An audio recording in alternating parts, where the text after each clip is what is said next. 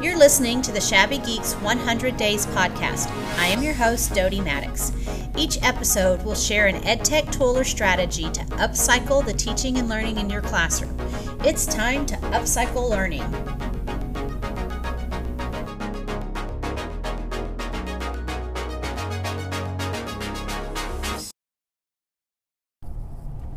Hi, welcome to episode 13. Today's upcycle is going to focus on your professional learning as we talk about ways to upcycle the book study. Now, before you groan and turn off the podcast, please just hear me out.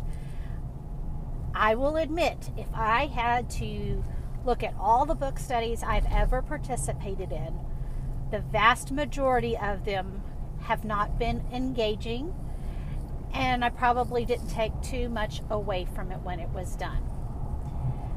However, this past spring, earlier this year, I was able to participate in a book study with the ISTE's EdTech Coaches group.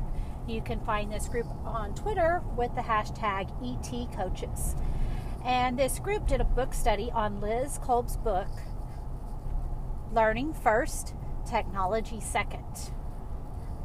I decided to go ahead and join it because I was interested in the book, if nothing else. I wanted to hear Liz Kolb's ideas, and she shares this EEE framework for evaluating lessons and the technology in them, if you really need the technology in the lesson or not.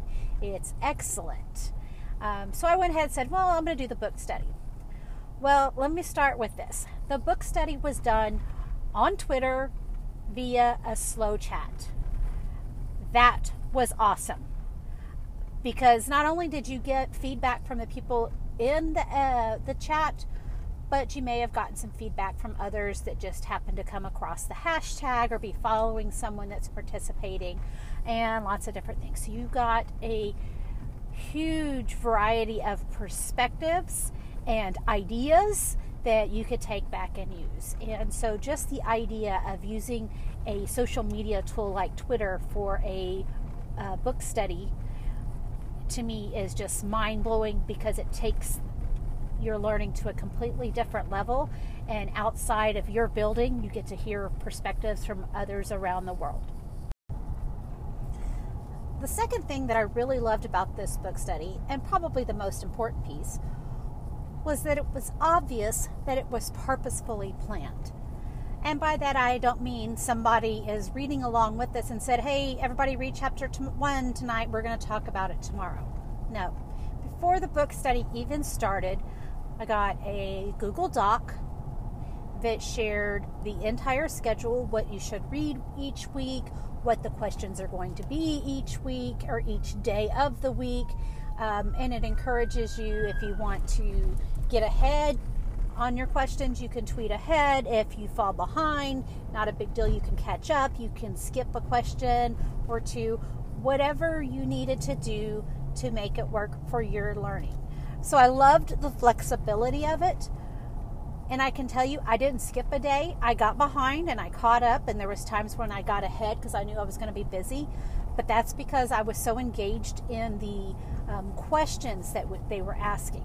And so I think that's the second part, or the third part. When you purposefully plan, you tend to ask more engaging questions, not surface level questions, but rather thought-provoking questions, because you're only going to be able to ask one question, and it needs to be an answer or reply that can start a conversation. So you have to put a lot of thought into exactly which questions and or activities you're going to do, because and by that I mean, one of the more fun posts we did was where we used a tool called Book Snaps, which I will podcast about in a later episode, but we were able to create a book snap, and our response to that particular prompt was to be shared in a book snap. And so we also got to apply the things we were learning, and I think that makes it really meaningful as well. I enjoyed this online book study so much that I decided to try my hand at creating one of my own. and I will share it with you guys, and I would truly appreciate your feedback, as this is my first attempt and I want to get better at it, because my goal is to have 5 book studies ready to go by the end of June. So any feedback you give me is greatly appreciated. So my book study is on the book The Google Infused Classroom by Holly Clark and Tanya Avrith, and this is an amazing book. If you haven't read it, please put it on your summer reading list. I read it during spring break and I couldn't put it down. Yes, I read an educational book during spring break and I couldn't put it down. That's how much I enjoyed this book. I also want to let you know that Tanya and Holly also have their own book study around this book, and it's an outstanding book study. I was not trying to reinvent their wheel when I created mine. I was just trying to create something a little bit more personalized for the staff in my district. So if you want to do a book study on it, I would check out Holly and Tanya's book study. It's an asynchronous book study that's going on right now. So my book study, the first thing we did was I got out Google Docs and I created the plan. I divided the book into 4 sections, came up with objectives and activities and posts for each section.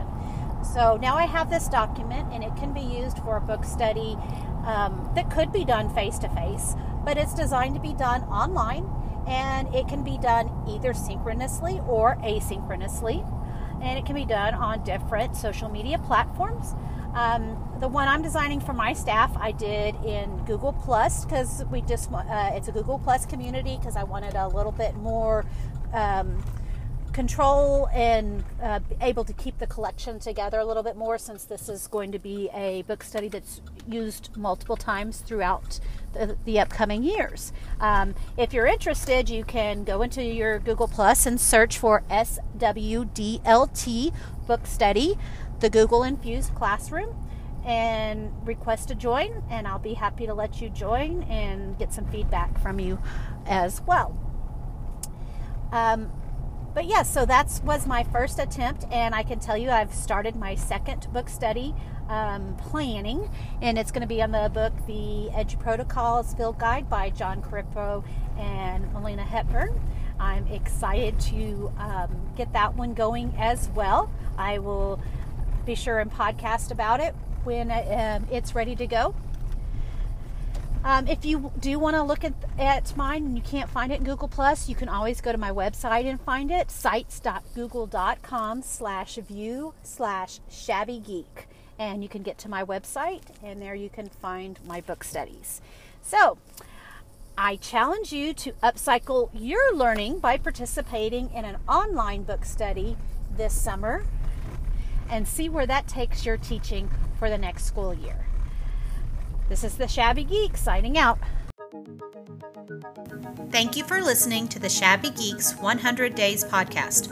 For more upcycling challenges, please check out our previous episodes and subscribe to the podcast. Now, go upcycle learning. What's the best that could happen?